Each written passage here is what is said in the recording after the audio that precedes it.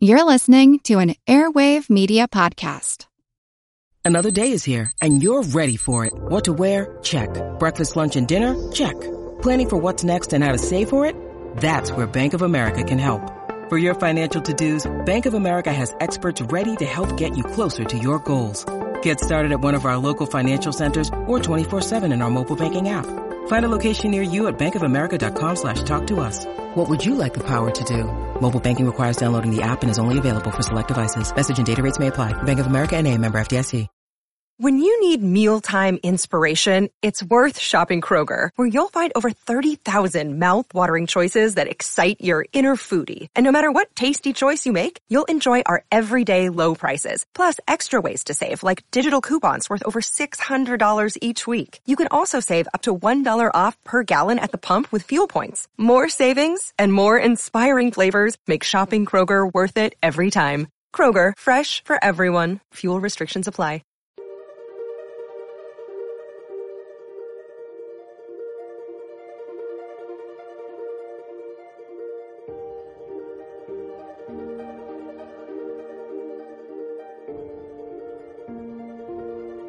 Hey, this is Chris from the All Creatures Podcast. Just doing a quick intro for this roundtable discussion we had with Corbin Maxey, who has been a great friend to the podcast from our very early days. And we've done some previous roundtables with Corbin before, and they're just so much fun to bring in a special guest and for the three of us just to kind of sit around and chew on a topic. And so we've been meaning to do one with Corbin. And right now, you know, since we're all at home, it was a perfect time for us to talk about this crazy documentary that is trending here in the United States and I think around the world, and it's called Tiger King.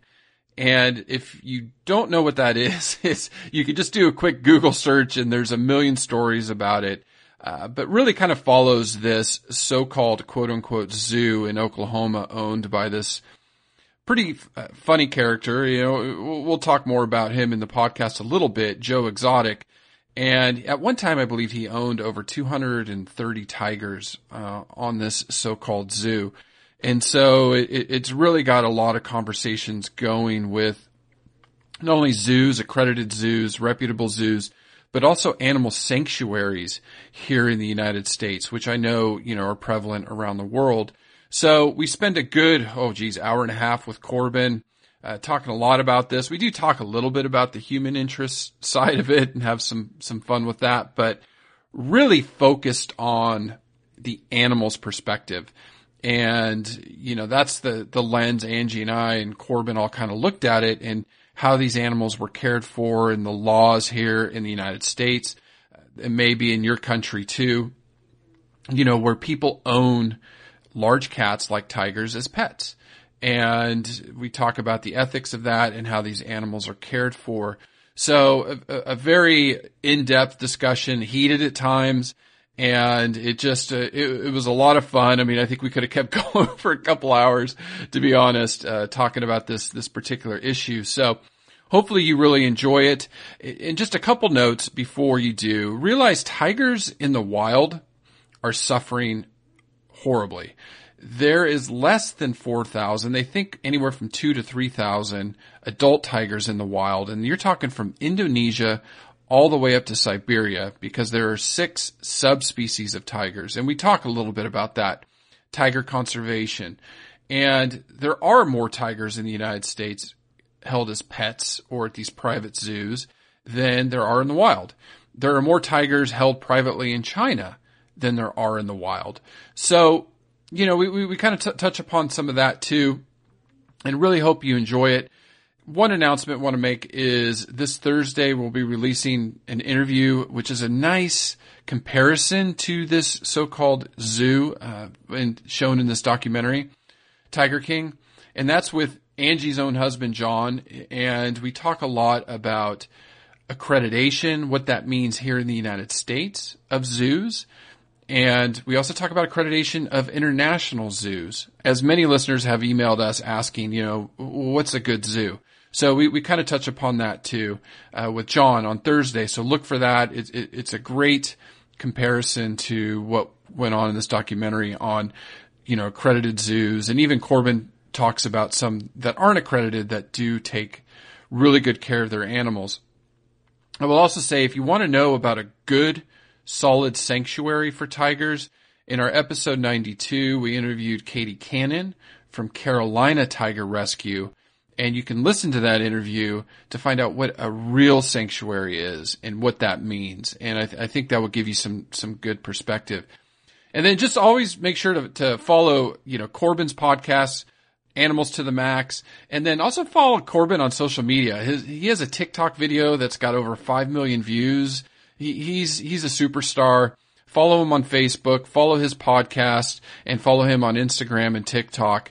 Just a wonderful friend and an amazing wildlife educator. And his podcast does a lot to bring in a different perspective, wonderful interviews. So I highly suggest you listen to him. And hopefully you enjoy this podcast, and we'll be back next week. Hey, Corbin. Hey, Corbin. How are you? Good to be back. You guys, I'm not going to lie. I'm not blowing smoke. Our roundtable discussions are probably some of my favorite episodes on the show. I know. We've been dying to do another one with you. We just get so busy, but now we have all the time in the world. So Right. Yes. When you reached out to me about this tabletop discussion, at first I was like, well, I don't know if I'll have time. And then I watched all episodes of The Tiger King in 2 days. So I made time. It went by very quickly. Let's just say that. So I'm glad that you reached out. These discussions are always amazing. So hopefully everybody will have a good time. Yeah, and I have to say, I know when I first saw Tiger King, I immediately messaged Chris on Instagram. I was like, we have to do a roundtable about this because it's one of those things. It's taken the nation by storm. It was #1 trending at Netflix. It is insane, and so I'm so happy you guys agreed. I know we have a lot of the same, fan base, but for those of my listeners who aren't familiar with the All Creatures podcast, by the way, one of my favorite animal podcasts. I absolutely love it. Please subscribe to their show. But please tell us just a little bit about the show, and maybe yourselves, and why you two are qualified to talk about the Tiger King. Well, I think Angie and I both have our PhDs in animal physiology, behavior, and welfare, yeah. And so we, a couple years ago came together and decided to start the show because we're really concerned with what's going on around the planet with endangered species. So, the premise of the show is we generally cover an endangered species a week, and then we try to speckle in some interviews with experts, like we've had Corbin on multiple times, and science researchers from around the world. So.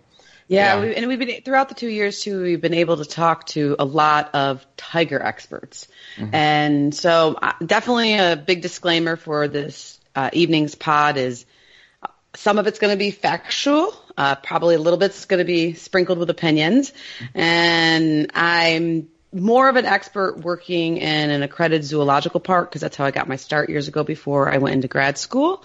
So I have an interesting ability to understand more the in-depth protocols and procedures that go on behind the scenes in your accredited zoos.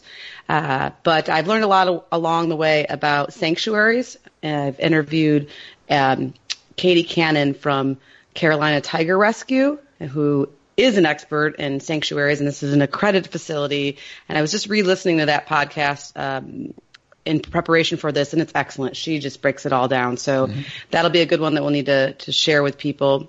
But I definitely am not an expert in private breeders, and I'm also not an expert in tigers. That's more of my husband's. I always worked with hooves and horns. But throughout doing this pod, Chris and I have covered a lot of wildcats, and like I said, I interviewed Dr. Sunarto out in Indonesia about Sumatran tigers and his research for World Wildlife Fund, and hearing what it's like to be a tiger conservationist out in the field, and really hearing how much trouble they are in the wild.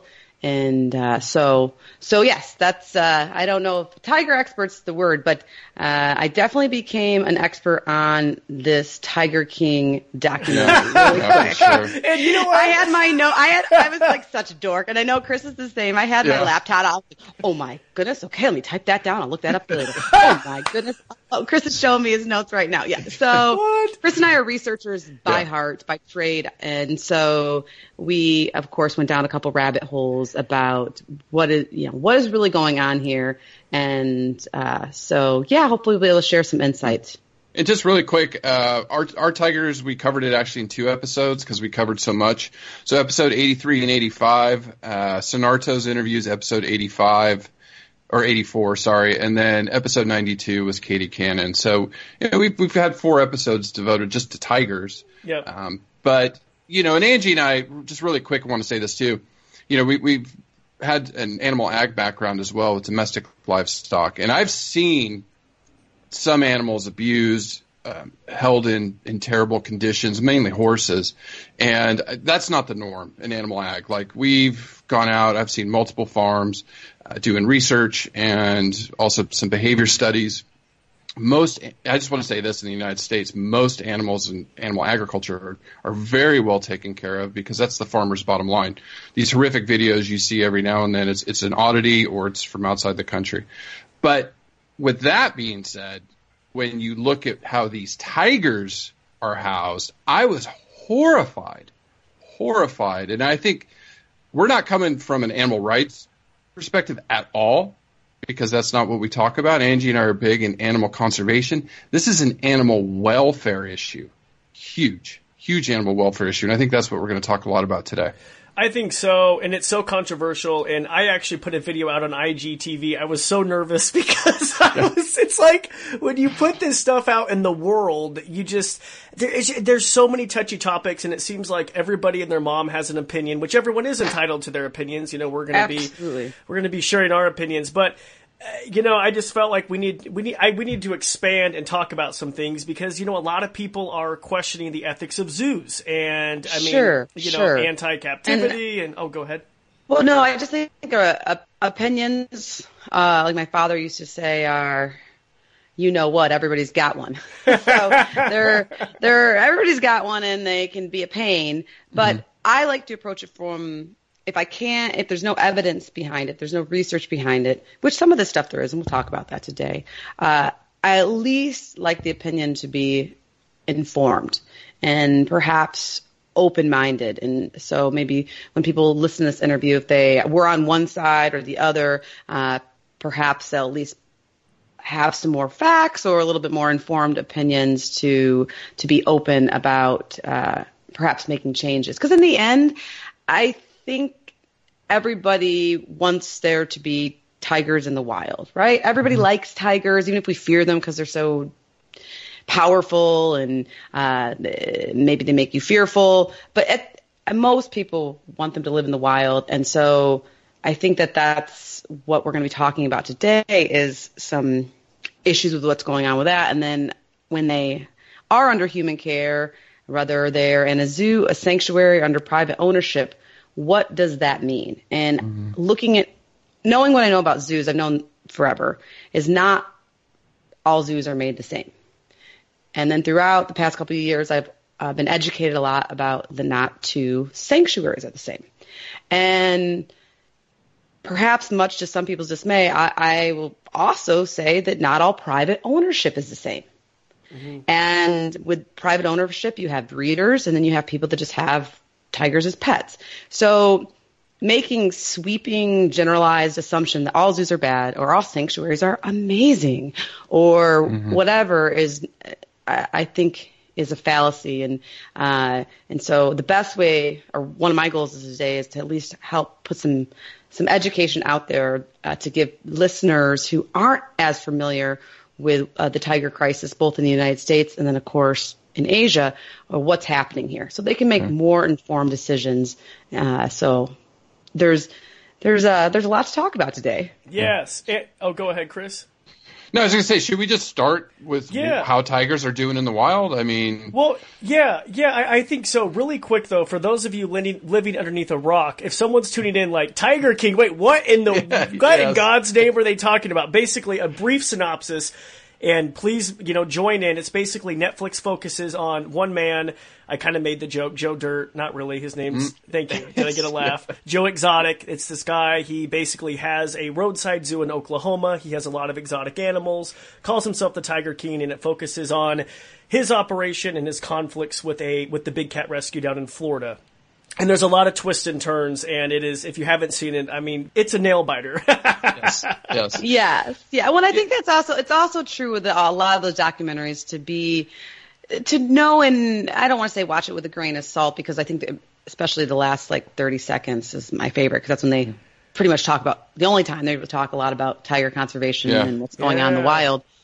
But it's drama, right? Yeah. It's there's a lot of, they're painting a certain picture, which was really easy to paint with these characters on this show, because the characters is being mild, but I think it's something to think about too. Is what was what's the movie's point, and what is it, and what's it trying to do? And I got the feeling, and I don't know about your guys' opinion, but I got the feeling that the main mission of the movie was probably not necessarily to tell the story about exotic cat ownership in the United States. I think it was more to showcase the human interest story. The people involved and how it gets the way it gets. Because quite frankly, I'm going to be honest, the director of My Old Zoo, if that person was interviewed, they'd probably get cut. They would be so boring, so boring and scientific and on point and put together and have teeth that it would just be like they'd be cut. Yeah, they would not. They wouldn't make it. And so, because that was one thing I thought was definitely missing, is there wasn't really very many other zoo representatives on there. Probably, did they try to get them? Did they not? They try to talk to anybody that accredits zoos? I don't know that. And so it's just knowing, that's the thing. Anything in life on the internet or Netflix or whatever, you have to kind of do a little digging yourself. But was it entertaining? Yes. Oh, it was very entertaining. Do I feel better about myself after watching it? Yeah, I do. I just want to say, like, when I watched this thing, I saw the human side. I tried to just focus on the animal side, because I knew we were doing this podcast. So I was thinking of the tigers the whole time, or the lions, or the primates they had, the elephant the guy was riding. Oh. I mean, I was looking at that from that perspective in a lens, from an animal welfare, animal conservation lens. But yeah, you got sucked in. I mean, it was so good. You're like, okay, next episode, because you want to see how it ends. But yeah, the drama was real. It's just shocking to say the least. And I'll tell you what, because I do work a lot in TV, I am beyond shocked that Joe Exotic, that his show concept was not picked up by Animal Planet, because Animal Planet went through a really weird phase where they had like the Turtle Man with no teeth. And I know Joe's, I think, what is it? His producer, basically, they lost all the footage in that fire, but shocked that no one picked him up, because, I mean, it was so compelling. I mean, as bad as it was like, oh man, this has reality TV star written all over it's like bad accents. You cover your eyes, but you kind of have to look around the corner to see what's going on. It's human. It's human nature. It's our own human instinct, our own animal nature, right? Absolutely. Okay, Chris, can we talk a little bit about tigers in the wild? Yeah. Because I think, that's obviously what we focus a lot on. And so when we did cover tigers, early last year, I think it was, the question is, a lot of what Joe said and the other characters they had on this show, especially one specific in the Carolinas, is they're helping tiger conservation. And I don't think they are in most aspects, and we'll get to that. But when you look at the question, are there more tigers in the U.S. than there are in the wild? And yes, I think there are. There are. We don't have hard numbers. I mean, I've got some hard numbers here, but tigers are disappearing from the wild. And a couple things, there's truths in this documentary when they talk about what wild is left in Asia, and that's a major reason why a lot of tigers are going extinct. Subspecies. It's not just the species as whole, but you have 6 subspecies, and they're all in trouble. So if we look at the healthiest populations, the Bengal tiger, in India, and there's only 2,500 of them left in the wild, if that. So they're endangered. Then you go to the Sumatran tiger. That's the next healthiest population, and there's only 1,000 left. And this is where palm oil, a lot of this exploitation of Sumatra and that part of the world, and I think that's where Sonarto was doing a lot of his research. how many days does he spend out there with his camera traps? It's just. Yeah. So when they set camera traps to try to get accurate counts and locations of Sumatran tigers, him and his crew will usually hike in for 7 to 14 days just to get into the jungle, just to get to one trap. Wow. And then they have to hike out. So yeah, it's not for the faint-hearted for sure. But the information that this is through World Wildlife Fund, the information that they're gathering is very critical to understand where the cats are and how many there are and what their behavior is. So that's what the team does. That's what the tiger expert team does in Sumatra. It's incredible. It's breathtaking, and they're conservation heroes for sure. Yeah, and they're critically endangered. There's only 1,000 of them left, and they're decreasing. Then you go to the Siberian tiger or emerged tiger. There's only 540 of them left. They're endangered because their population's stable, maybe growing a little bit. Indo-Chinese tiger, 250 left. So that's Southeast Asia. Malayan tiger, 120 left, max. They're critically endangered. And then the South China tiger is probably extinct. Hasn't been sighted in 25 years. So when you talk tigers in the wild, it's bad. It's extremely bad. But tigers in Oklahoma have nothing to do with tigers in Asia, because the bottom line is any of these animals being raised in the pet trade, and that's what this is, these rescues are pets, will never, ever, ever be released in the wild. They probably will never survive in the wild. They have nothing to do with the physical tigers in the wild. Right, their genetics are garbage because they've been so inbred, and there's no data on it. White tigers that's a whole different topic in itself. That is a different pod for a different day, but white tigers, just briefly, are not like a variant of a coat color, like for instance how a horse might be brown or another one might be white. No, white tigers basically are the result of crazy inbreeding of a brother.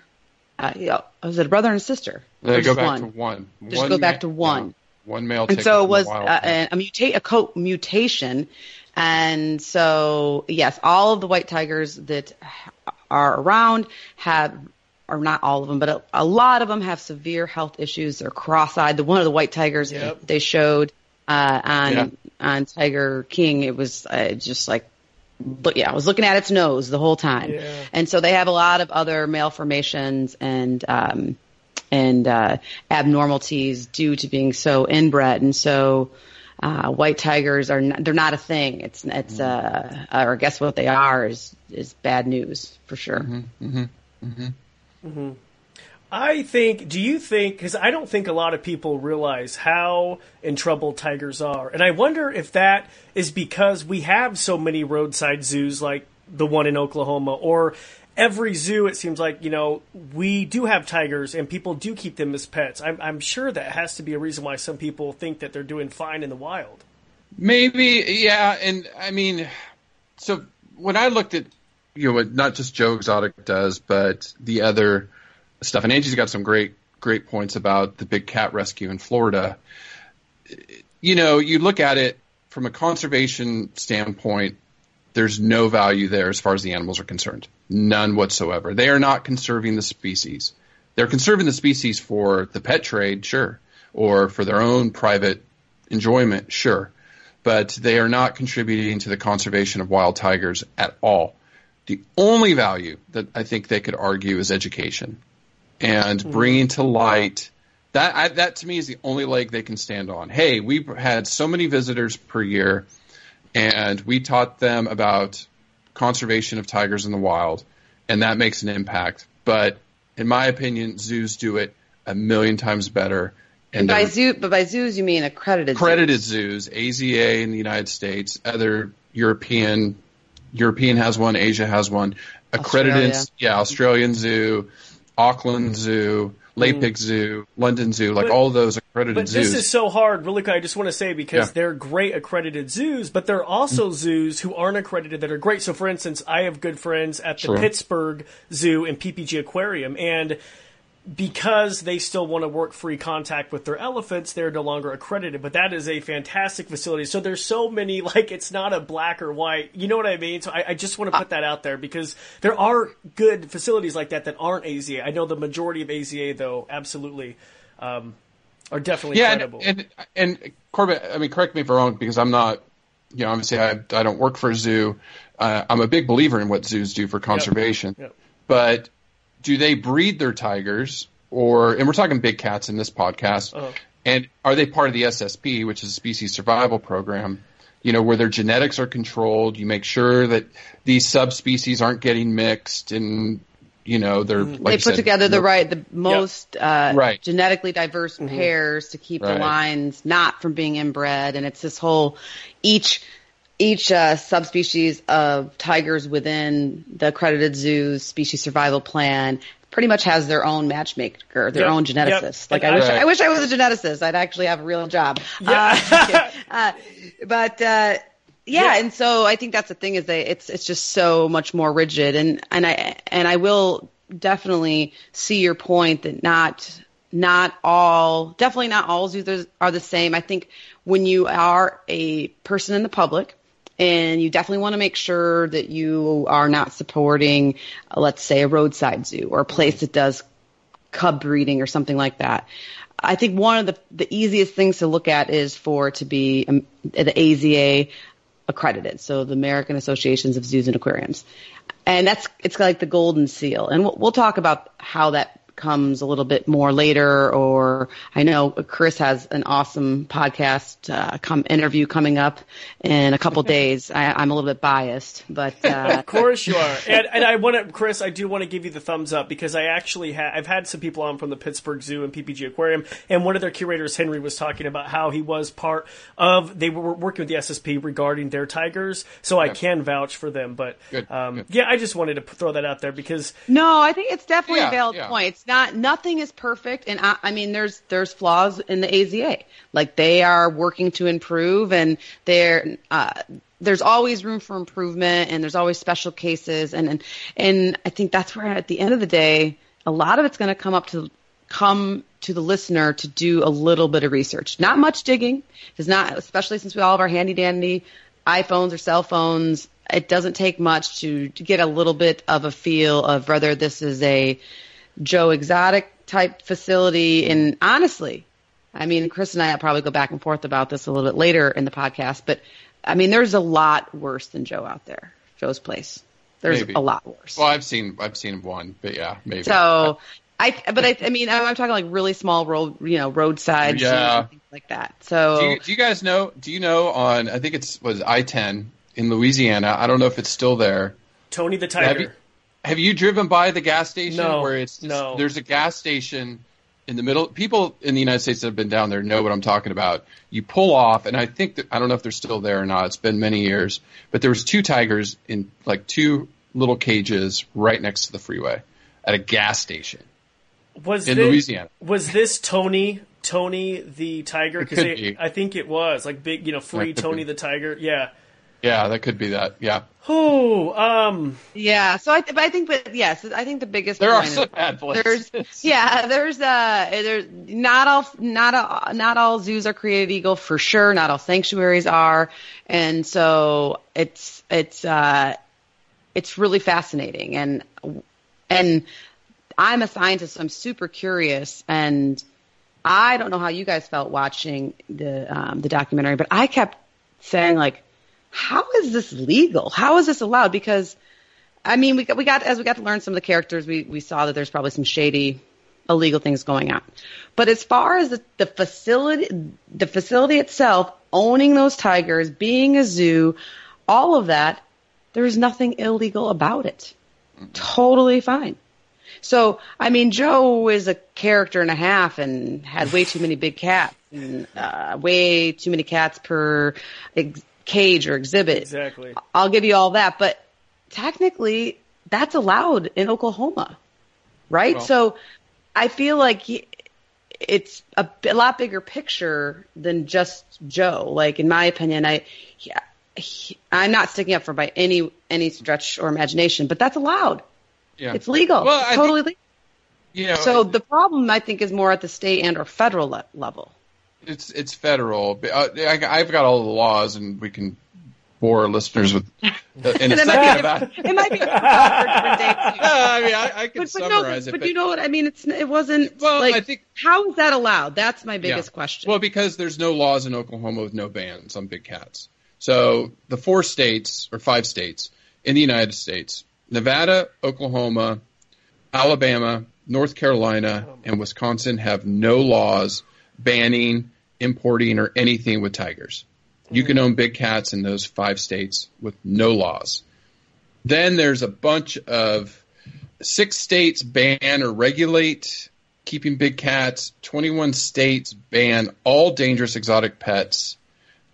They'll allow some with certain permits, and 35 states ban keeping big cats as pets with some exemptions like zoos or something like that. Can I just say, and I mentioned this in my IGTV, but when I was 13 years old, I was looking at a reptile classifieds. I love looking at it. It's called kingsnake.com for all of my reptile friends. You'll know it. You go to the classifieds, and I remember clicking on other exotics. I remember seeing tigers for sale, and they were $500. Yeah, because there's so many.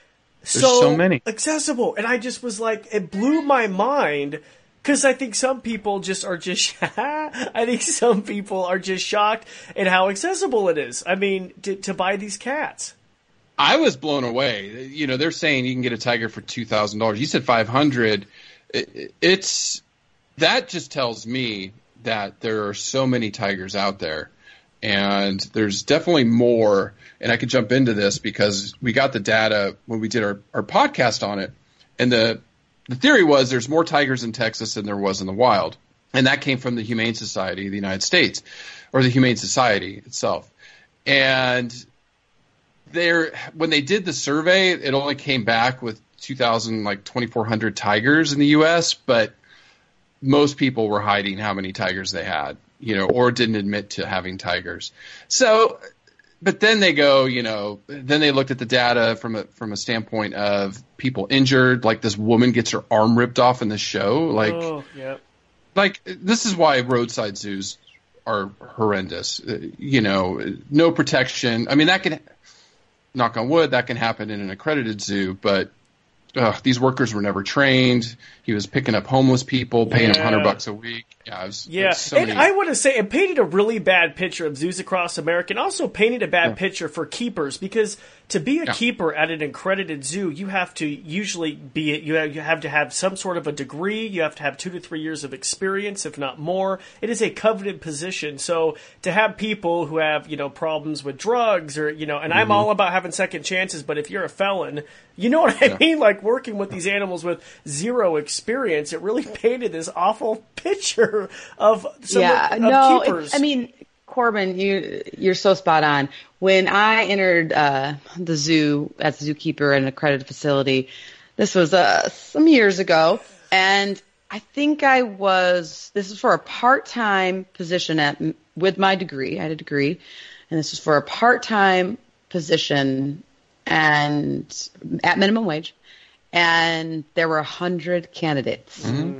I got the job. It's because of your sparkly personality. It's only because I had horse skills. They were looking for somebody that could tame their wild ponies they had. But at any rate, is my foot in the door.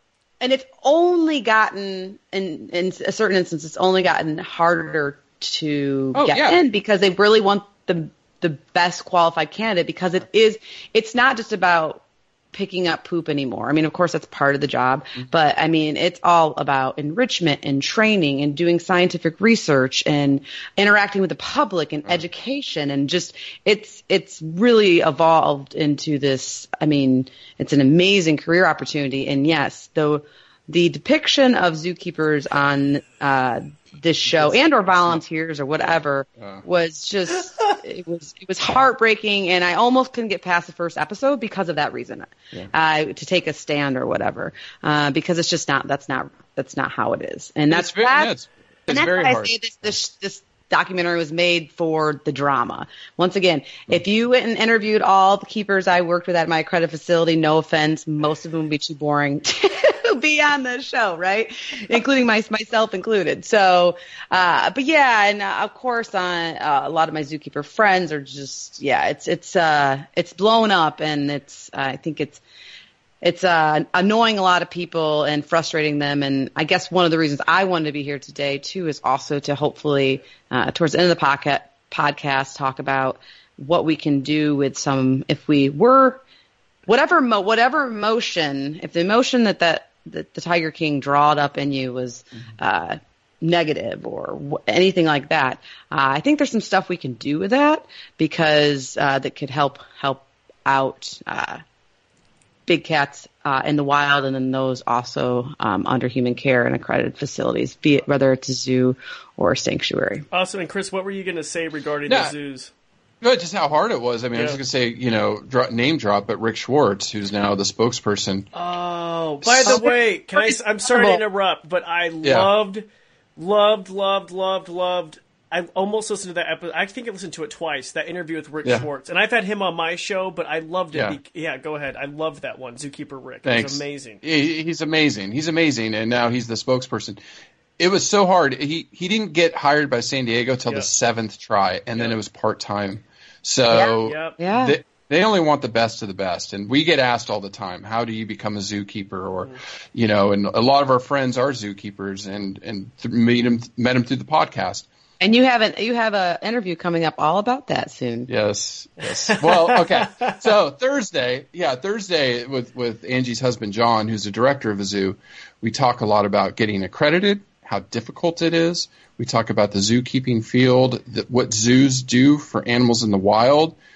So I think, I definitely want to talk about the welfare of these animals on the show and what's wrong with it. But when you see what happens at Joe Exotic's place, what that place in Carolina does, which I want to throw up, and then even the rescue down in Florida, she's not breeding them anymore. I applaud her for that. I applaud how she's changed the direction she's gone. But even then, those cats were not kept in the best conditions. Yeah, thank you. I don't think Carol. Oh my God, I'm probably get so much flack for this, but I don't. Yeah. I don't know. There's something fishy about this. You know what I mean? You guys can't tell me you watched that and thought, No. Yeah. Well, so here's one of the big points with all of that is that an accredited zoo and an accredited sanctuary, they should have a board of directors, some chain of command, checks and balances, okay, which was obviously lacking at both Big Cat and obviously at Joe's, big time, right? He was the king. What he said did, whether it was illegal or not or whatever.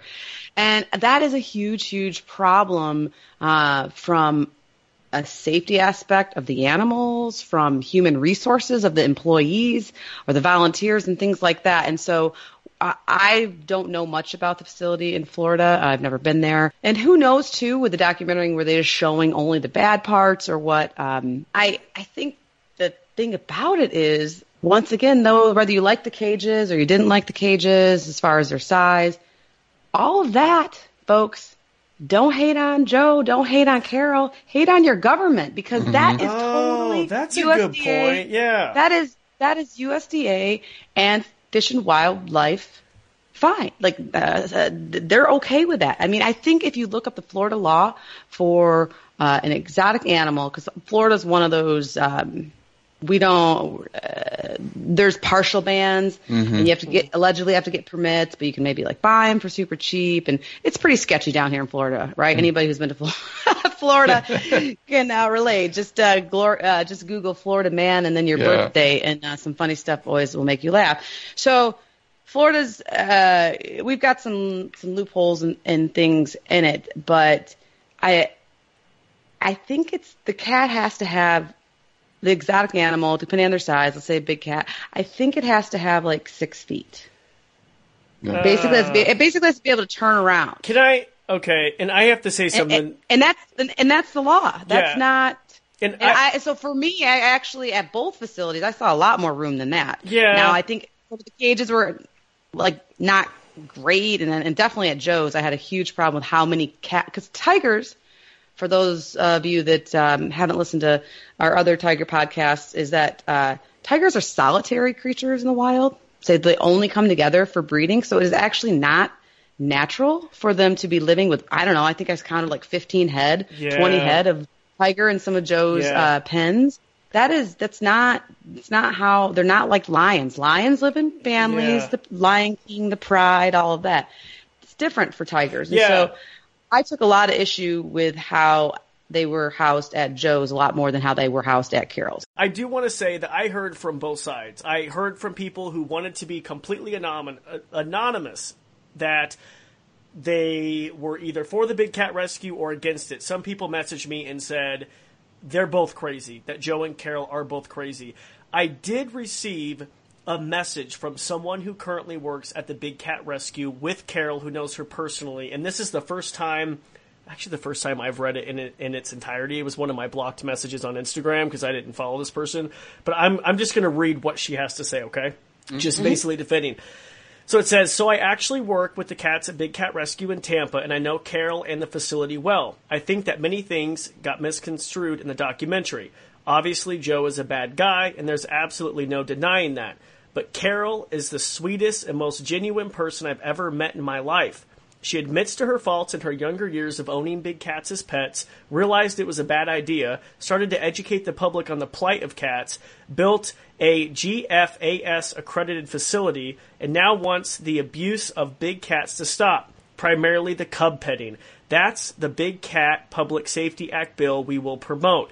It will primarily stop people from owning big cats as pets and stop cub petting. If people have the cats, they won't be taken away. It would just be nice if people registered their cats. 10,000 to 20,000 big cats in the U.S. is an absurdly large gap. Zoos, as long as they are accredited, won't be affected, and neither will the LSU mascot. But I urge you to look up Tony the Tiger Truck Stop. Tony the Tiger the Truck Stop. That's one thing that will be directly affected by this bill and Carol's mission. It's heartbreaking. I know that was a little long, but that is someone who is, it's good. It's good insight for sure. Yeah, it definitely is. So I just wanted to say that I've heard from good sides and bad sides. So. Yeah, no, I think that there's a couple sides to every story. Yeah, like I said earlier, I want to applaud Carol because she did have a change where she was breeding big cats, and I don't want to say her facility is bad. I mean, it's so expensive to maintain them. But I think yesterday Angie and I were talking about this, and Angie made a good point, and it really shows me, put your money where your mouth is. They spent millions of dollars in legal fees to fight a copyright claim against Joe Exotic. Where, do you know what Sunarto can do with that in Indonesia? If he had that money, what he could do for tigers down there. So how many traps he could, not traps. Make sure and be clear. How many, not tiger traps, how many camera traps right. and helpers to protect the wild tigers. Yes. I just died over here. Yeah, not tiger traps.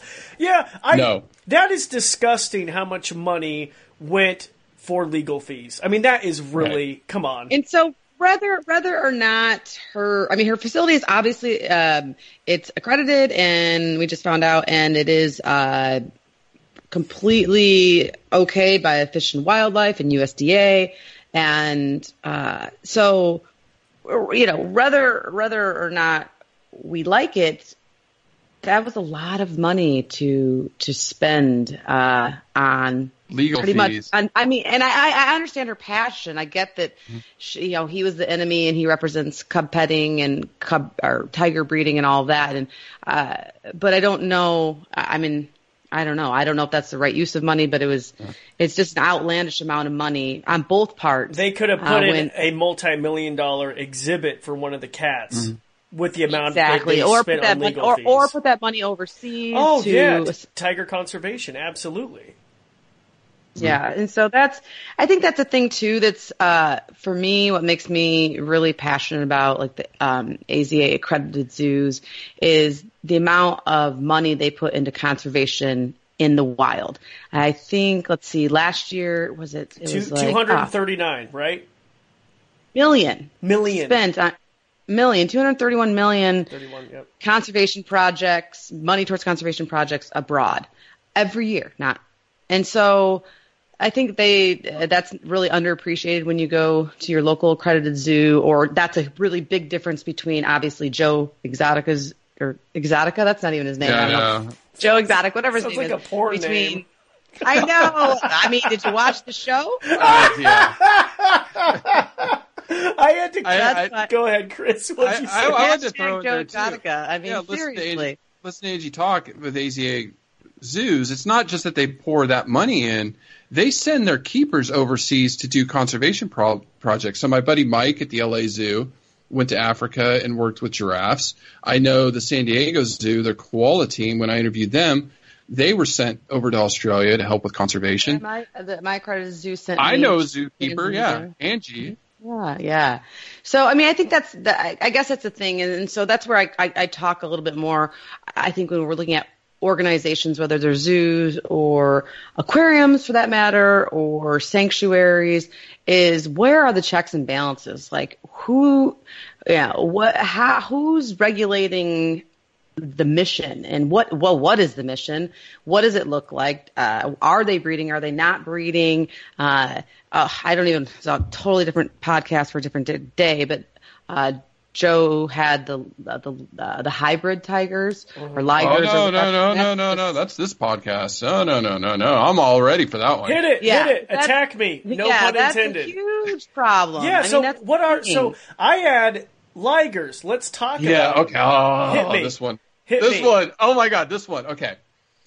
So this place that breeds them, and you see them on social media, and they get millions of likes, and it drives me crazy. Bonkers. And it shows one of them swimming with tigers, like how wonderful this is, and this attractive female in a bikini, and she's under the waterfall. I want to throw up. It makes me so angry.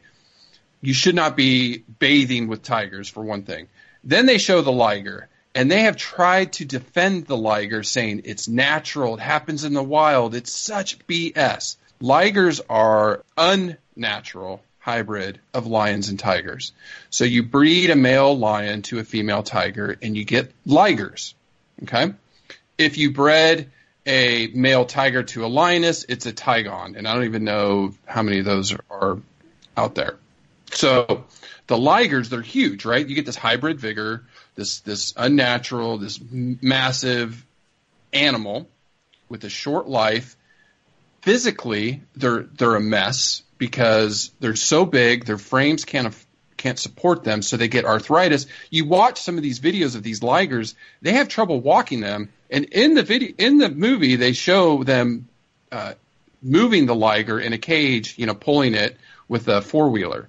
Because that liger can't walk great distances. So I have to butt in because I've had someone on my podcast, Jay from Prehistoric Pets, who he was defending ligers, and on my show, he was telling, and I'm not trying to put Jay, I'm not trying to put a spotlight on him, but he was saying that naturally, because there are lions in Asia, well, there used to be, there's only 60 or 100 left, the Asiatic lions, that he said thousands of years ago they would breed. So what is your claim for that?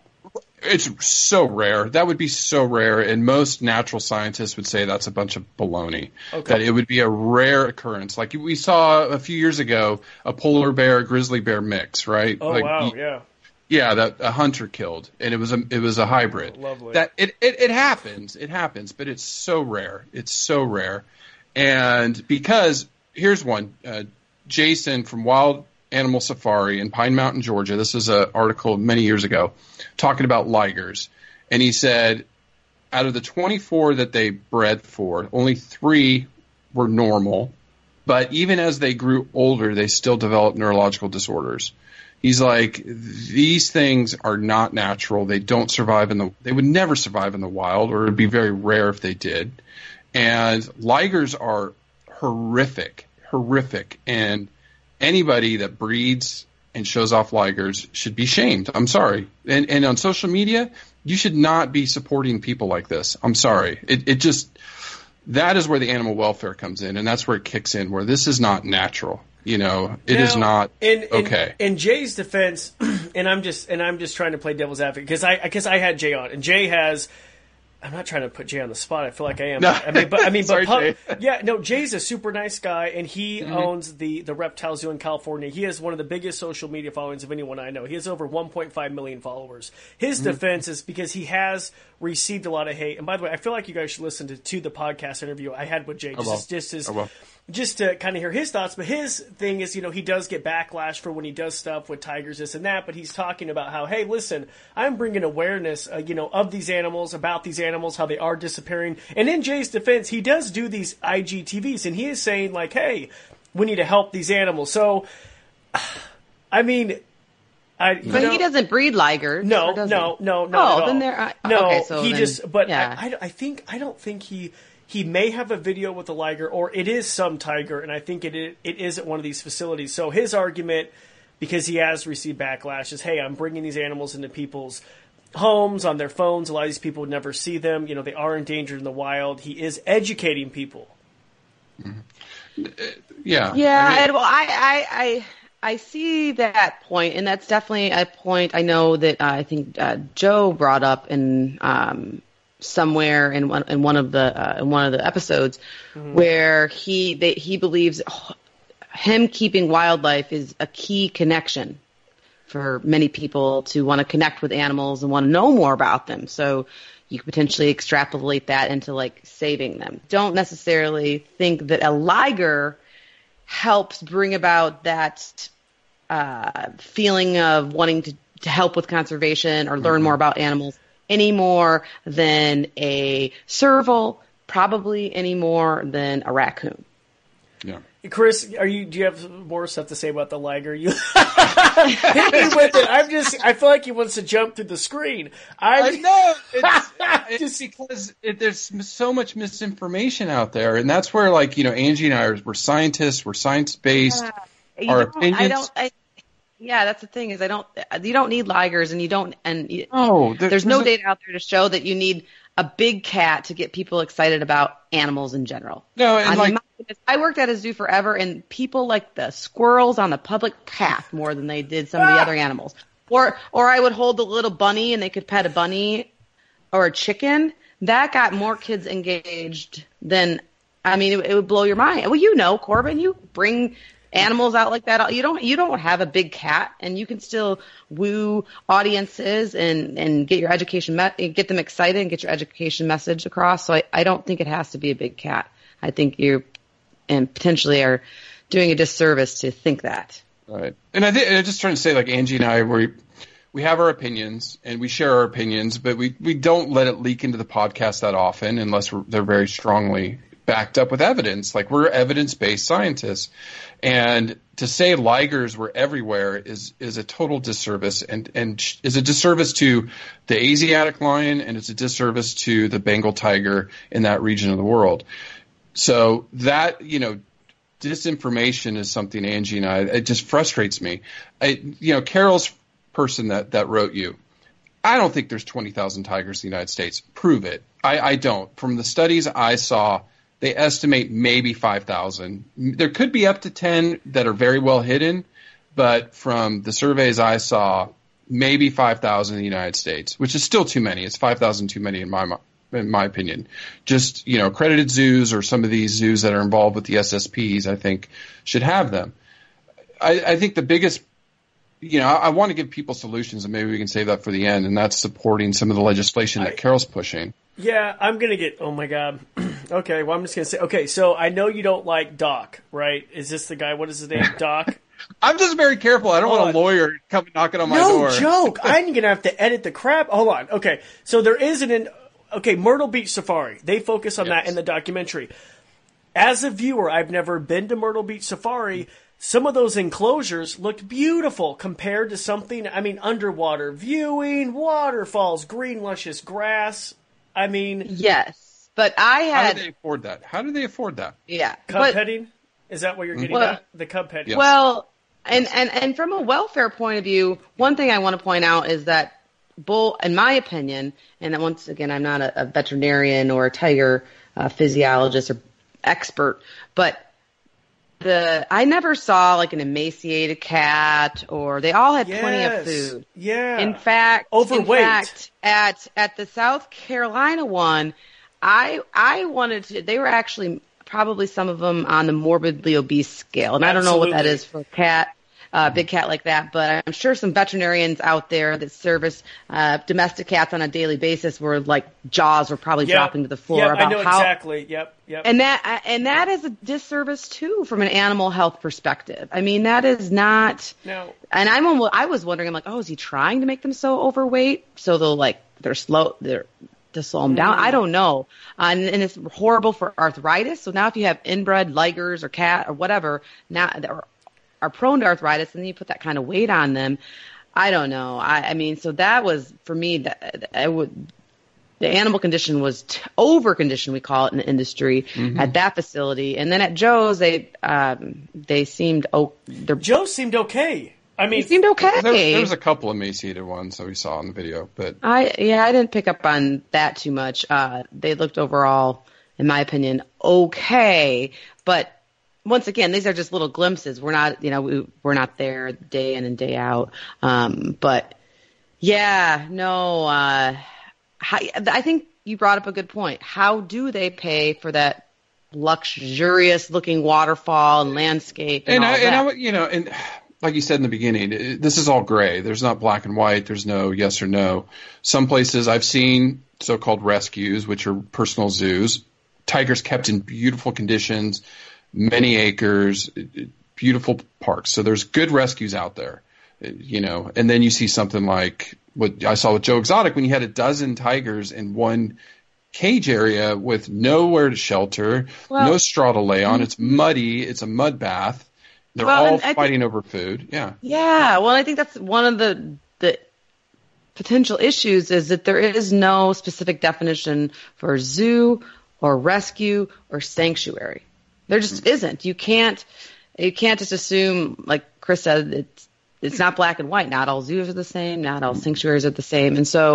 And not all rescues are the same. And that makes it really hard for the public.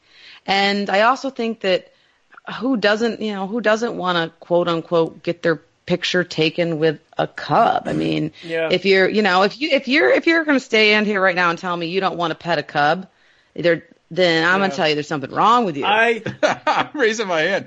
You don't want to because you know better. But in a pretend world, if it was okay, I mean, who wouldn't snuggle up against that thing? This is the first time I've ever talked about this publicly, but we used to have a roadside zoo. It was off our freeway, and I volunteered there when I was 13. And I have a picture with playing with tiger cubs.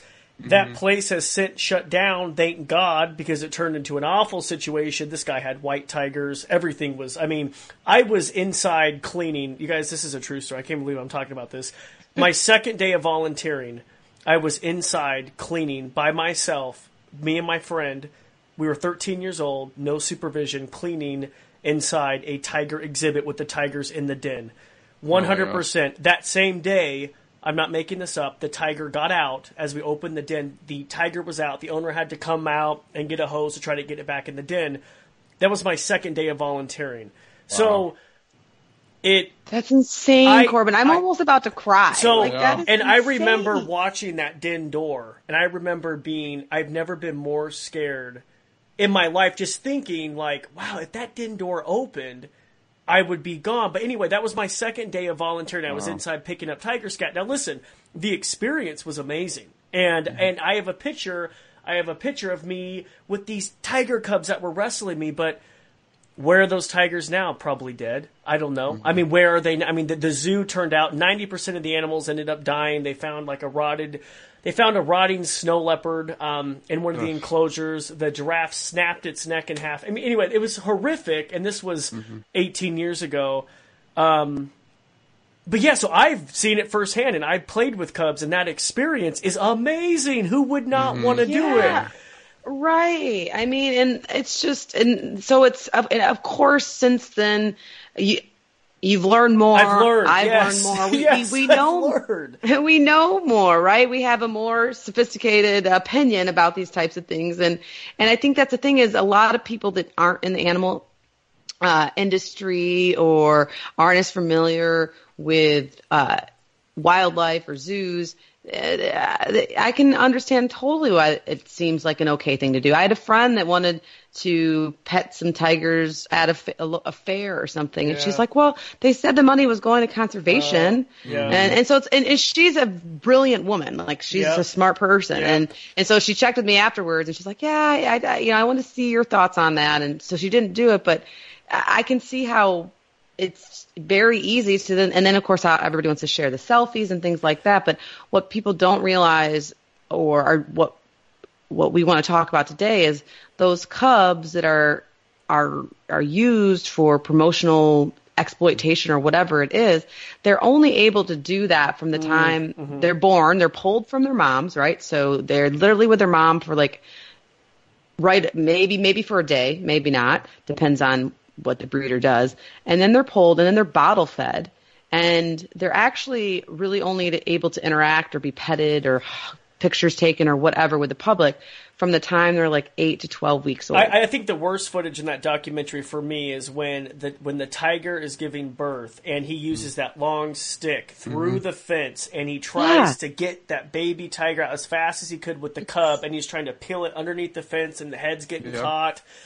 And it's so horrible. It made me want to cry because it is. And I just want to say something, because I did, touch cubs in a past life. I've learned, and I'm happy that you have, you brought that up, at a roadside zoo and stuff like that. But there are instances in accredited facilities where you can work with cubs if you are a professional. But I don't know. There's just so many there's so much. I mean, because and the public should be known too that a tiger will typically stay with its mom in the wild for up to 2 years. So and then they bottle feed it, and they've actually bottle feed them longer than they probably should. And by this is me, just a very general blanket. So not all breeders, I'm sure, are equal, but in general, that they don't get the nutrients they need. And so they're on this bottle formula, whatever it is, for longer than they probably would be. And so a lot of times, too, that can have long-term side effects for their health from not having the proper nutrition when they were young. And then in the story, they're 12 weeks old. They're done. They're out. They can no longer – they're too big, too wild.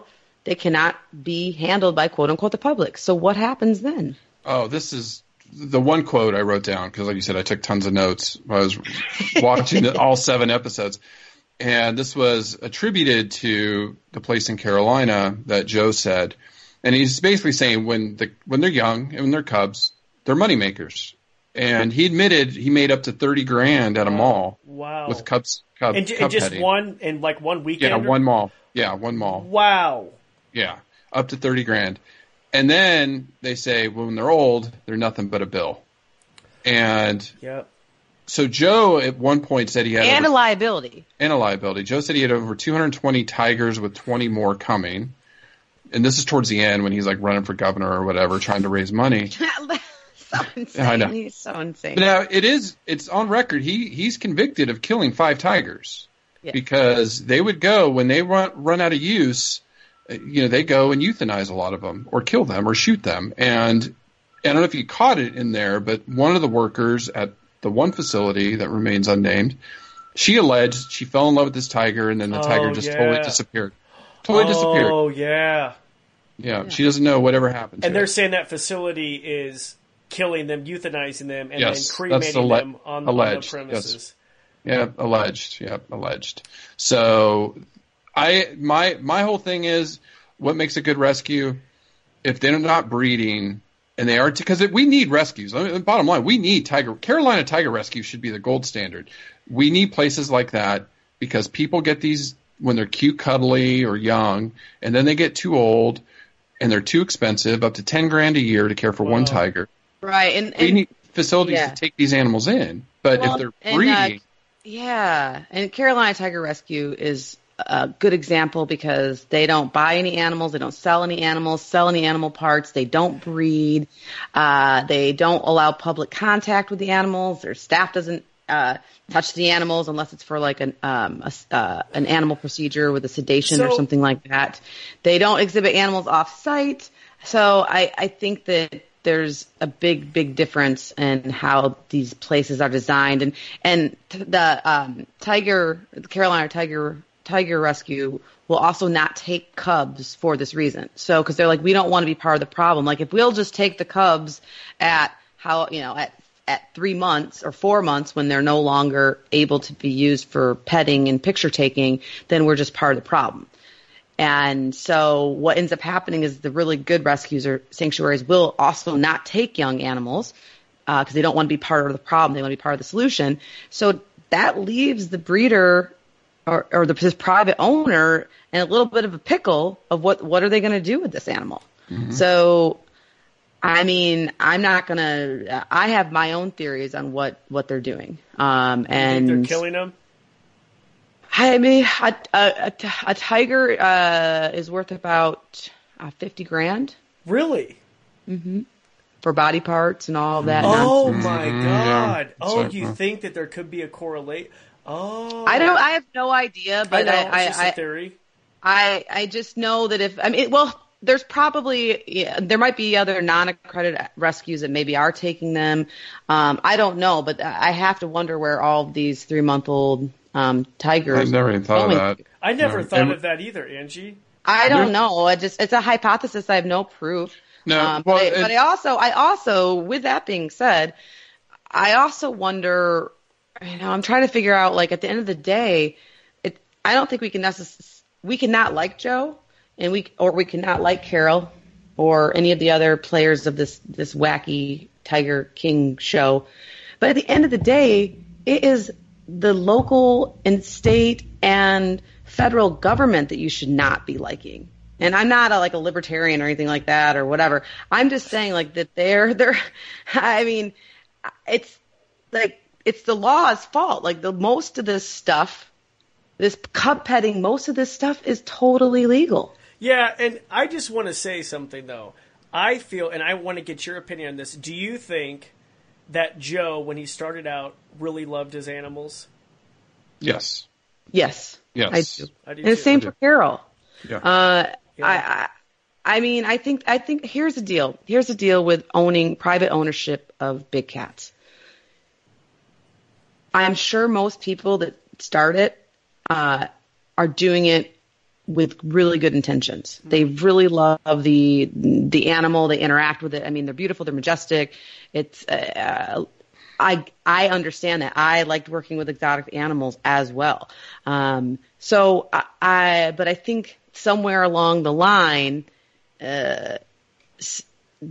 because of laws allowing for this to happen, things can spiral out of control. Because a key fact we probably should have made, and we kind of made so far on this podcast, but animal care or animal welfare for exotics, so let's totally exclude domestics. The care of animals in captivity or under human care is poorly regulated. Like, poorly regulated, whether it's a turtle or a chimpanzee. And some states are trying to change that, but in general, it's more up to the individual or the institution. So no, I had a friend who wants to be anonymous, and basically her statement was saying, or his statement, it could be a guy or a girl.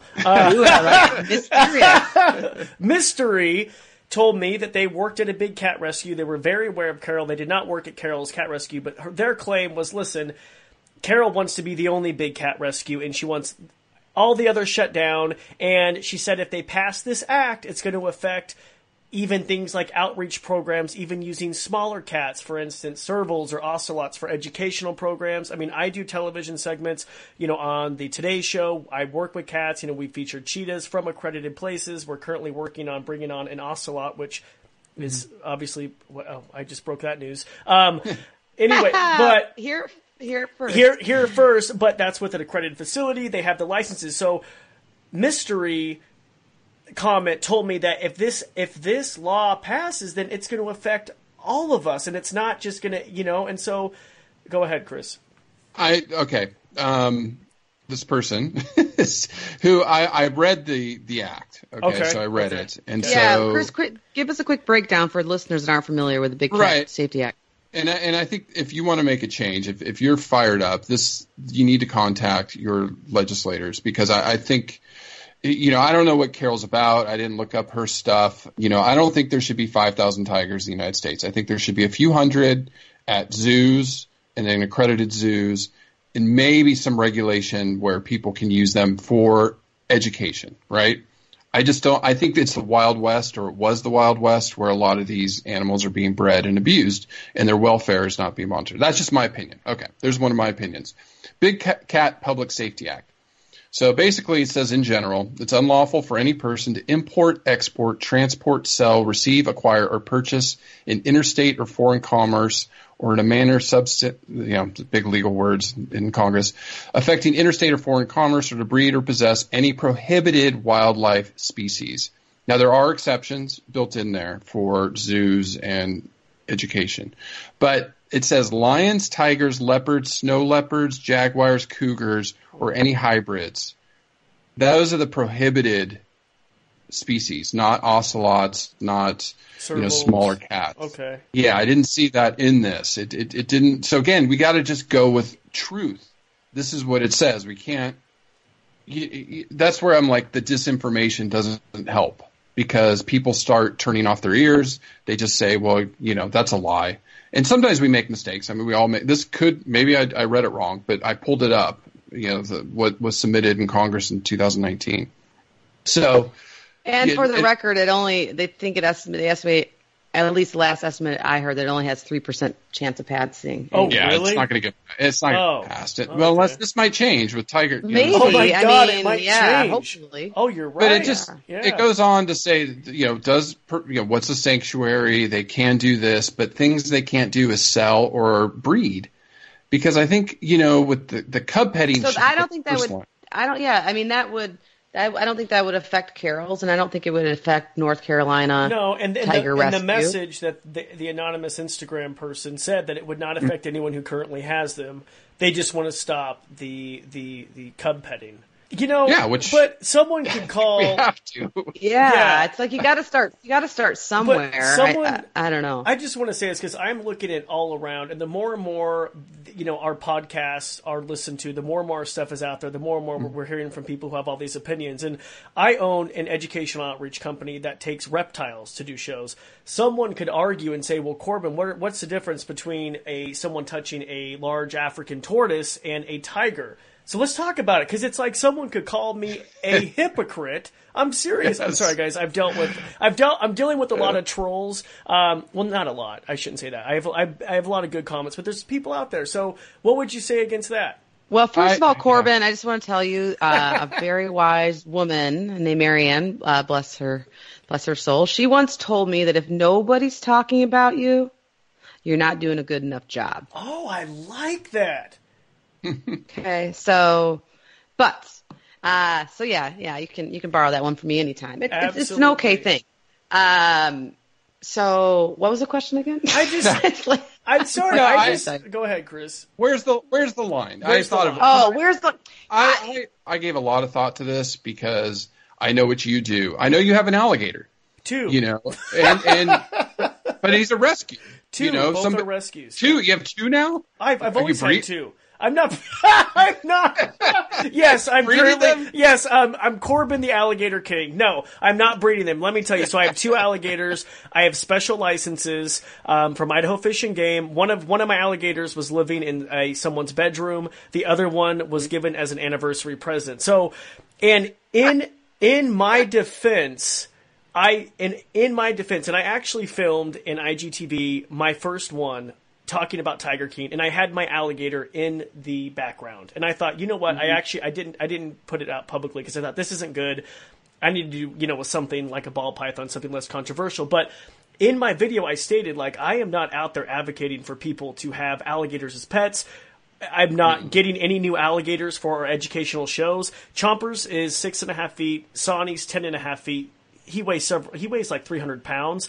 They're literally retired And if you follow my Instagram feed, you'll know we're building them a brand new 1,000 square foot facility that's just insane. It's like crazy. But so that would be my argument is like, I'm not, know what I mean? And I would tell you, but I'm saying like, I had a lot of thought of it for you, and I was like, what Corbin does, what you do is extremely important for wildlife, and that's, what I believe and what Angie and I have talked about for a couple of years since we've known you, what you do. So where do you draw the line? I don't know. I think you draw the line with like the mobility, the size, the class of the animal. I mean, maybe alligators is a different talk for a different day. I don't know.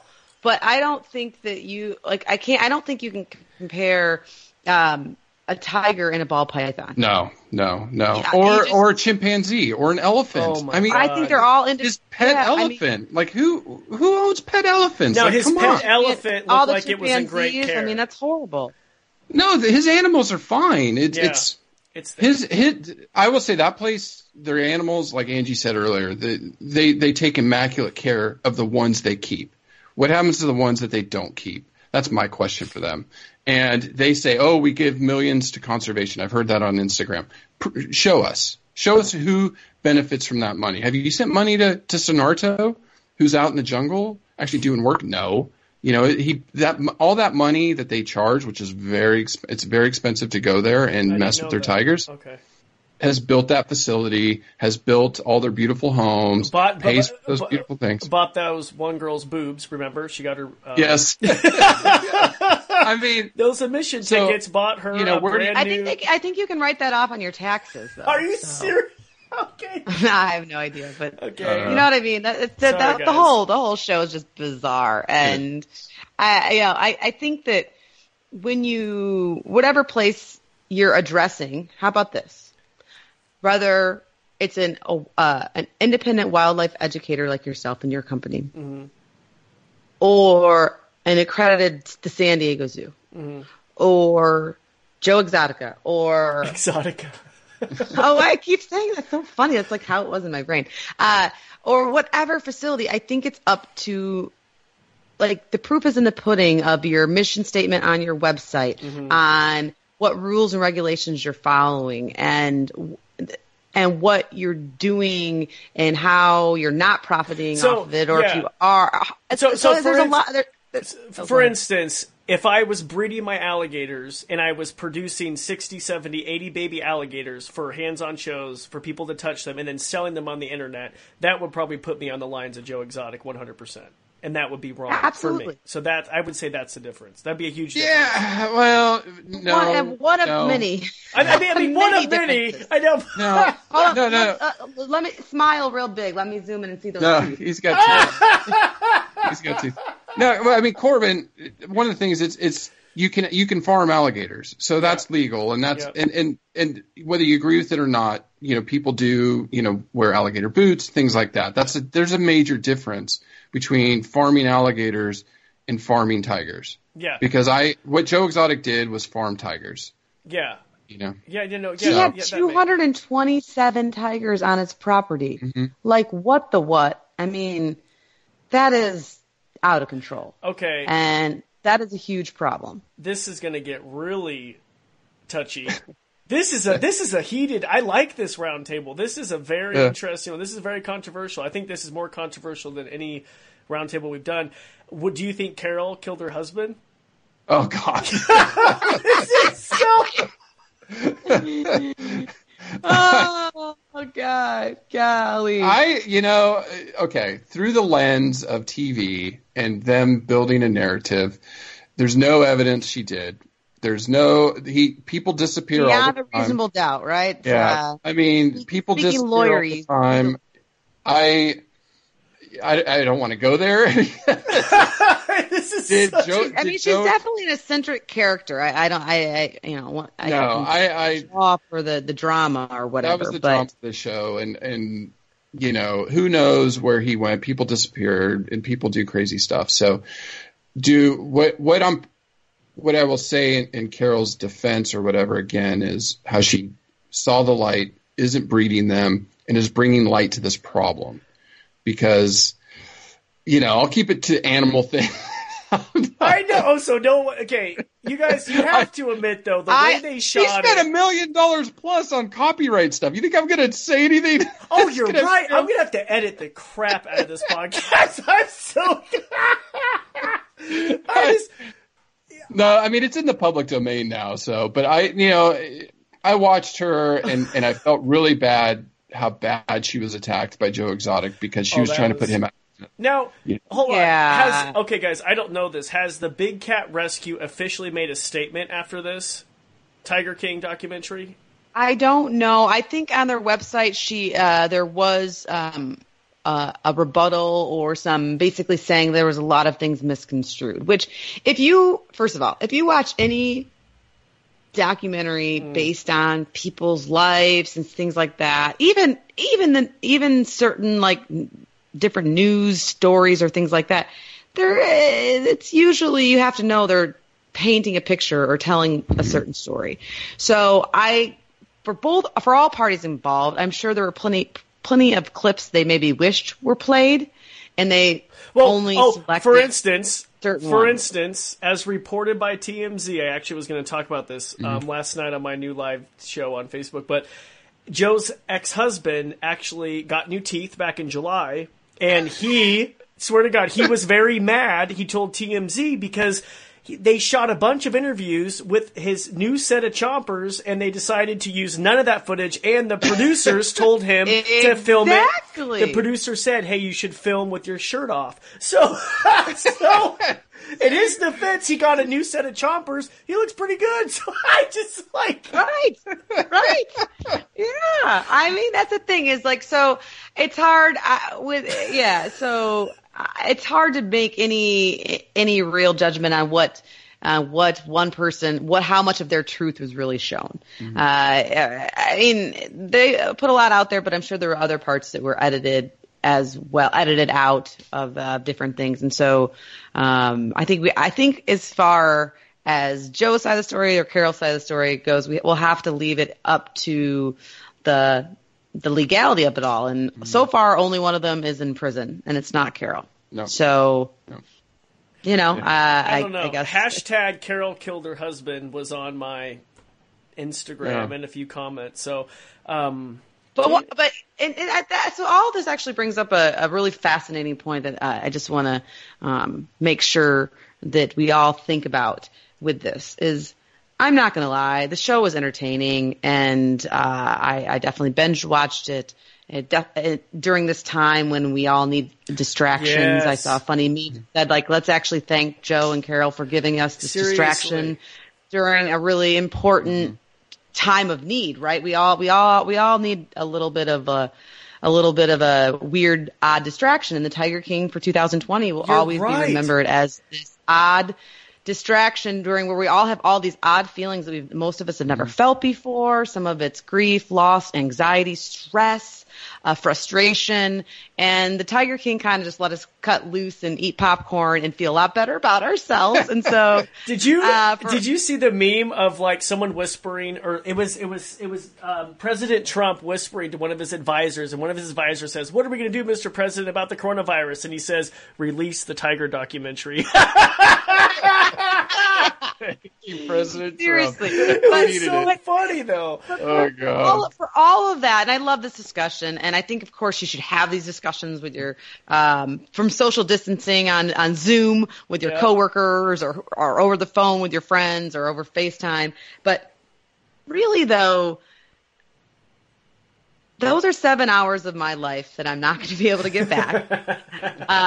We're well spent. And I just want to make sure that for all the controversy, for people that are, like you said, Corbin, either trolling you or frustrated about this or mad about something we said on the podcast or didn't say on the podcast, take that and do something with it. Like, 7 hours of your life was wasted on this crazy story. So learn something from it. Get something out of it. Educate yourself. Educate your friends. Learn more about tigers in the wild, accredited zoos. Learn more about what a good sanctuary is versus a bad sanctuary. Learn about cub petting. I mean, it doesn't just educate yourself. And I know for one, like those 7 hours, I'm going to give them back to tiger conservation, and I'm going to go get more experts. I'm going to try to make up for, like I said, the 7 hours of my life I'll never get back. And I just hope that out of all the speculation or gossip or whatever it is that all this brings about, is it can either bring about some change in your own life or how you see things, or maybe, as Chris pointed out, maybe with legislation, we can at least start somewhere of trying to fix this problem by either contacting your senators or understand right now the county that you live in. What are the laws? Could there be a tiger next door? Yeah. Yeah, and it could be. There's another point I want to bring up, and I know we covered this in a podcast, on your podcast, and you guys so gracious to let me share it on my podcast. So our last roundtable, we did Why Zoos Matter, because a lot of people will see this, and there are a lot of people out there who don't like zoos. They want to see all the zoos shut down. And in my IGTV, Angie, and I know you watched it, and I wanted to touch on this, but there's so many people out there who are like, oh, I don't like zoos, and I just want all the animals to live, they just belong in the wild. And I want to make a point that the wild it really doesn't exist anymore. There are very few places, and it's dangerous. Can we talk about this for just a second? Because, go ahead, Chris. Yeah, and John and I talk about this, which we'll be releasing following up this roundtable, because, I'm unbiased. I've never worked for a zoo. I did help John teach some classes. I taught some zookeepers. That's my only admission. But I've never been employed by an AZA institution or anything like that. I'm a scientist. I'm trained in animal physiology. Horses were my number one species, and then I branched out into endangered species research, seeing all these trends going on around the planet. After doing this podcast for 2.5 years, telling the stories of 100 species that are barely, a lot of them barely hanging on, if not extinct now, especially after the Australian wildfires. If zoos went away, a lot of species would go away. We would lose a ton of biodiversity on Earth. They are doing some of the most critical work in research and in conservation. They're working with people out in the field. Like I said, they send their zookeepers out in the field. They are a huge voice in getting people to buy in to animal conservation and education. So from an unbiased scientific perspective, if we didn't have zoos, we're screwed. The food web, the oceans, the land mass, everything. Because like you said, only about 23% of the wild remains before we all became an industrialized species. We've exploited everywhere, roads, you name it, tearing down forests, all those things. So zoos are critical to maintaining what species. They're lifeboats. They're lifeboats for a lot of species. Right. And and just to add to that a little bit, I think for people that want to make a sweeping statement of I don't like zoos, is as we've discussed, they're not all made the same. It's a lot of gray area, and zoos, a lot of people that pour their heart and their souls and their lives into being keepers and curators or veterinarians or nutritionists at zoos or whatever, they get a ton of training, and all this started happening, and zoos kind of got together, a lot of the bigger zoos, and said, the USDA and regulations suck. They aren't helpful. They're like, give them fresh water once a day and make sure they can turn around in their enclosure. They're pretty bare minimal, as we talked about earlier in the podcast. And so that's why the AZA accreditation was started, is actually the zoos, the people that work at the zoos, the higher ups and the lower downs and everybody in between, they were like, we want to increase the animal welfare. The government's not going to do it.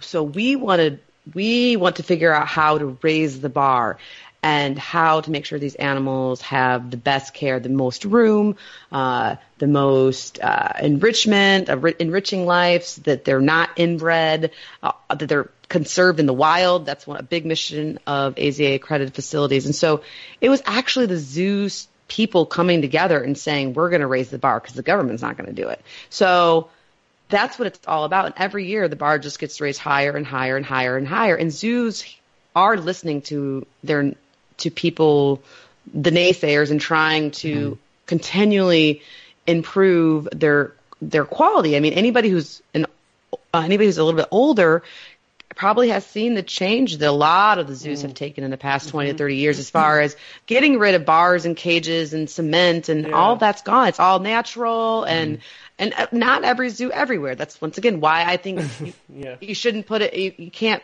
put it into a box. And I think the other thing that's really important to point out about accredited zoos, and I'm not as familiar with sanctuary accreditation, so I can't talk about that as much, but the biggest thing is that they encourage, or I shouldn't say they encourage, they demand financial accountability in your institution. Because honestly, if something happened to a zoo director or a zoo president or whatever at an accredited facility, nothing would change. During coronavirus 2020 at these accredited facilities, besides the public, of course, not being allowed at most of the, if not all of the accredited zoos, nothing has changed for their animals. Yeah, the animals are fine. The care is fine. And that's because accredited zoos and aquariums have endowments. They have, and that's a fancy word as far as my understanding, is money in the bank, right? They got money in the bank for emergency situations to care for their animals. Now, fast forward to what's happened to Joe's zoo. You're right. Since he's been locked away. Yeah. And so these it's called contingency plans. So accredited zoo facilities, and I would imagine sanctuaries as well, have contingency plans not only about financial issues or responsibility, but about emergency situations, tornadoes, hurricanes. They've got protocol for that. They have protocol for an animal escape, right? Which they have protocol for training their employees. Well, I mean, obviously the zoo when you were 13 volunteering broke every one of those. They did. And I want to say there was a point in the documentary where they were running low on funds. They were running out of food for the animals and supplies where Joe's like, we're going to have to start breeding more tigers and selling tigers. I mean, they didn't have a plan. There's no contingency plan. That the one shot where he's looking at the tornado coming down the road. Oh my God. Why aren't you securing your animals? I mean, and who knows? Maybe he was. That could just be once again the documentary, making stuff dramatic or whatever. I don't know. But what I do know is the amount of paperwork and time and effort and protocol. Oh my gosh, email after protocol after protocol after protocol for working in an AZA accredited zoo is for these contingencies. So they don't go out of business. So the animals have the best care. Just to double up on that, with Angie talking, it's, these animals have 24-hour vet care. They have nutritionists on staff. So when you see Joe dumping all that meat, expired meat from Walmart, I'm sitting there thinking, not only is the meat expired for a reason, that's all a lot of it's processed. So it's high in nitrates, salts, other things that are not proper for a big cat. So their diets are horrific. So again, big welfare issue there. Where at zoos, these animals are fed balanced diets. They share information. They do research. Angie, one of the best, one of my favorite interviews Angie did was with Dr. Barney Long, who's heading up the Sumatran Rhino Project. And I think this is a big point to make. They brought in all the Sumatran rhinos in the wild, 60 of them that are left in the world? They're trying to. I don't know if they have. They're trying to into bomas, right? They're trying to bring them in under human care. Yeah, they're all spread out over the island and they can't find each other. Yeah, so they're trying to get them together to save them. Mm-hmm. He's leading that project. Everything they've learned to take care of those rhinos, they learned from zoos. Yeah. So it's Cincinnati Zoo bred a Sumatran rhino. They're using all of that information. Yeah, absolutely. Yeah, Dr. Terry Roth. Yep. Yeah. Please hire me. Hint, hint. Somebody. Okay. That male rhino. That male rhino. So tipped them off. You guys, can I read you? This might be super controversial. This is an anonymous message from someone who works at a very credible AZA facility, and the reason why they're not speaking out is they're afraid they don't want to lose their job. Okay. But this is a safe space here. So I'm going to read this. Well, I mean, I think so. Gosh, I mean, no one can fire us right now, but I don't want to get sued. No. That's true. Okay, it is a little long. I might have to cut this out of the pod, but let me know what you guys think, okay? Because I really want to touch with this.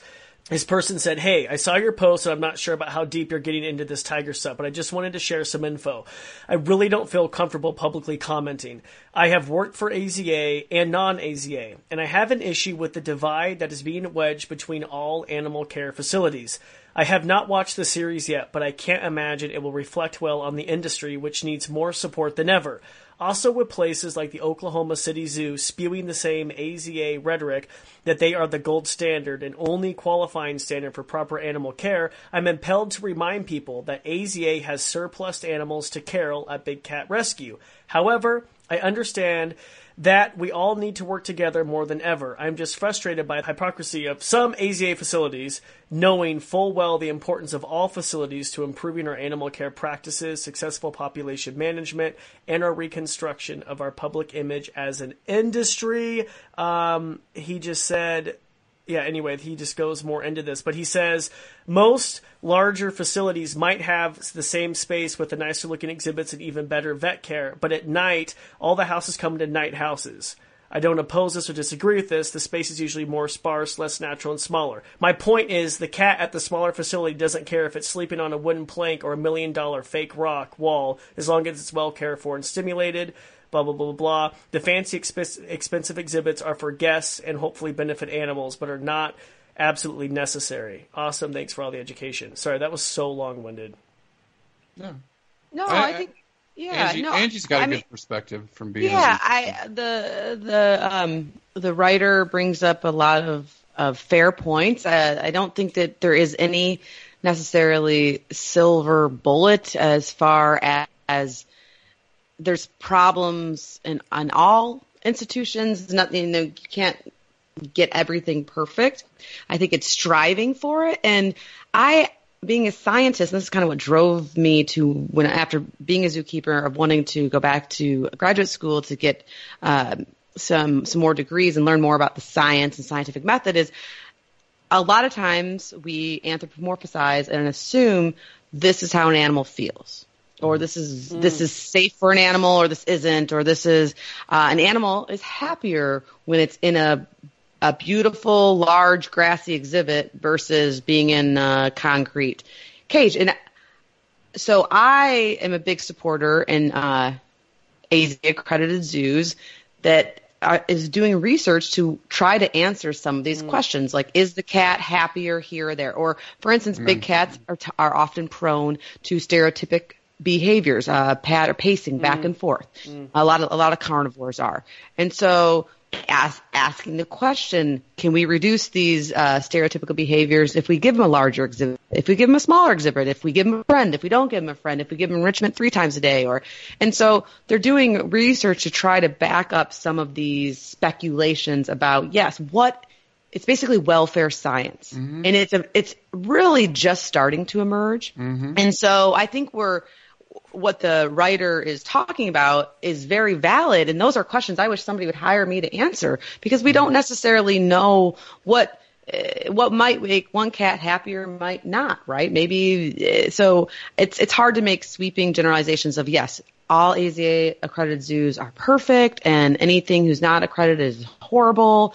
I don't think we can say that because we don't have the science to back that up. And I think what I'm an advocate for is we need more of that. We need to look at really big welfare topics as far as the animals, or let's just say the big cat feeling safe, the big cat, the stress, the cortisol levels, their nutrition, their breeding. Like, some of these animals aren't breeding. Why are they not breeding? Does it have to do with nutrition? Does it have to do with stress? Does it have to do, all of these things are only going to be answered through science, and that takes time and money. And as your reader pointed out, or the writer pointed out, like, we're just wasting time if we're pitting each other against each other. It's not helping the animals by saying, I'm better than her, or I'm better than them, or we're better than them. I mean, I think there's some things that we can all potentially agree on that probably aren't any good, like pulling a cub from its mom when it's an hour old, or not even. Yeah. And that's or a tiger living in a literally USDA allowed 6x6 or whatever it is. Like, I think we can all agree that is wrong, probably not in the animal's best interest.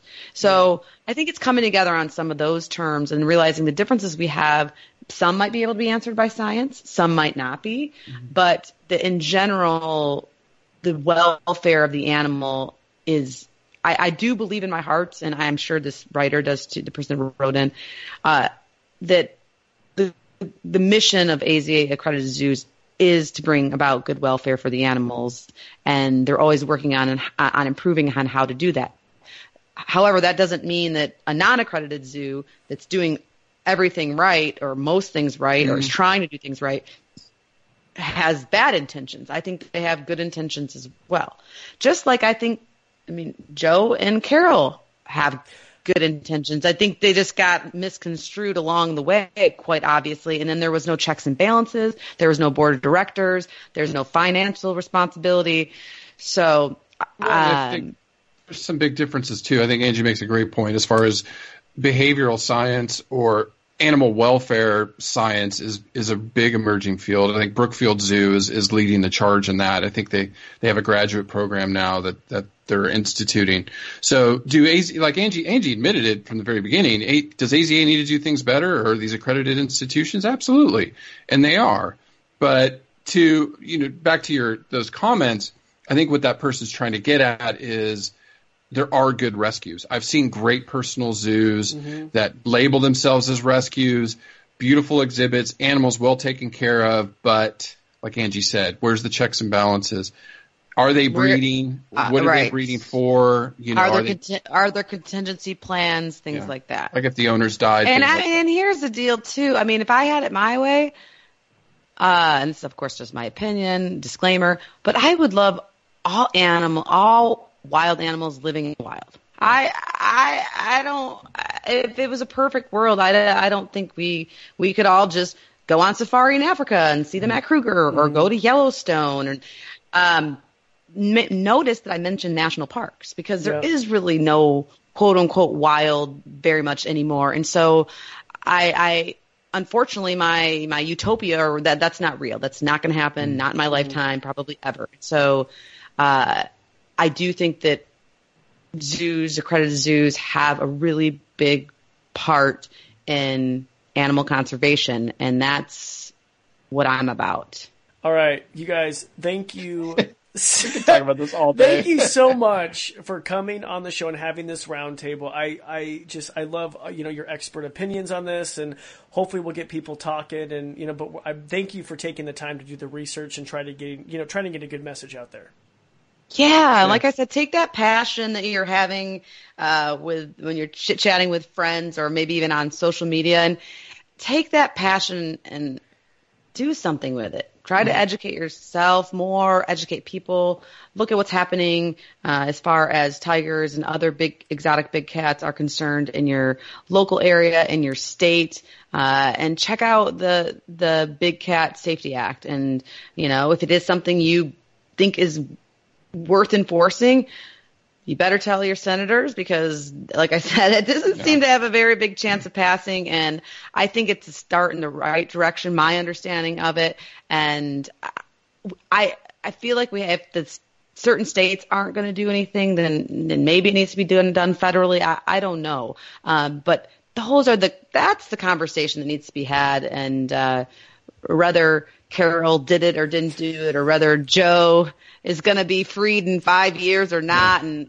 opening up another cub petting thing, those are, you just want to make sure you're using your time constructively. We all have a little more time on our hands these days. I think they're talking about season 2 of Tiger King, which if they have the content, they should go for it because it's obviously blowing up. I think. And just in my closing, I think the biggest thing to remember is tigers in the wild are suffering. I mean, there are very few left, and there are people out there like Sonarta, World Wildlife Foundation, that are fighting hard to preserve what's left in the wild.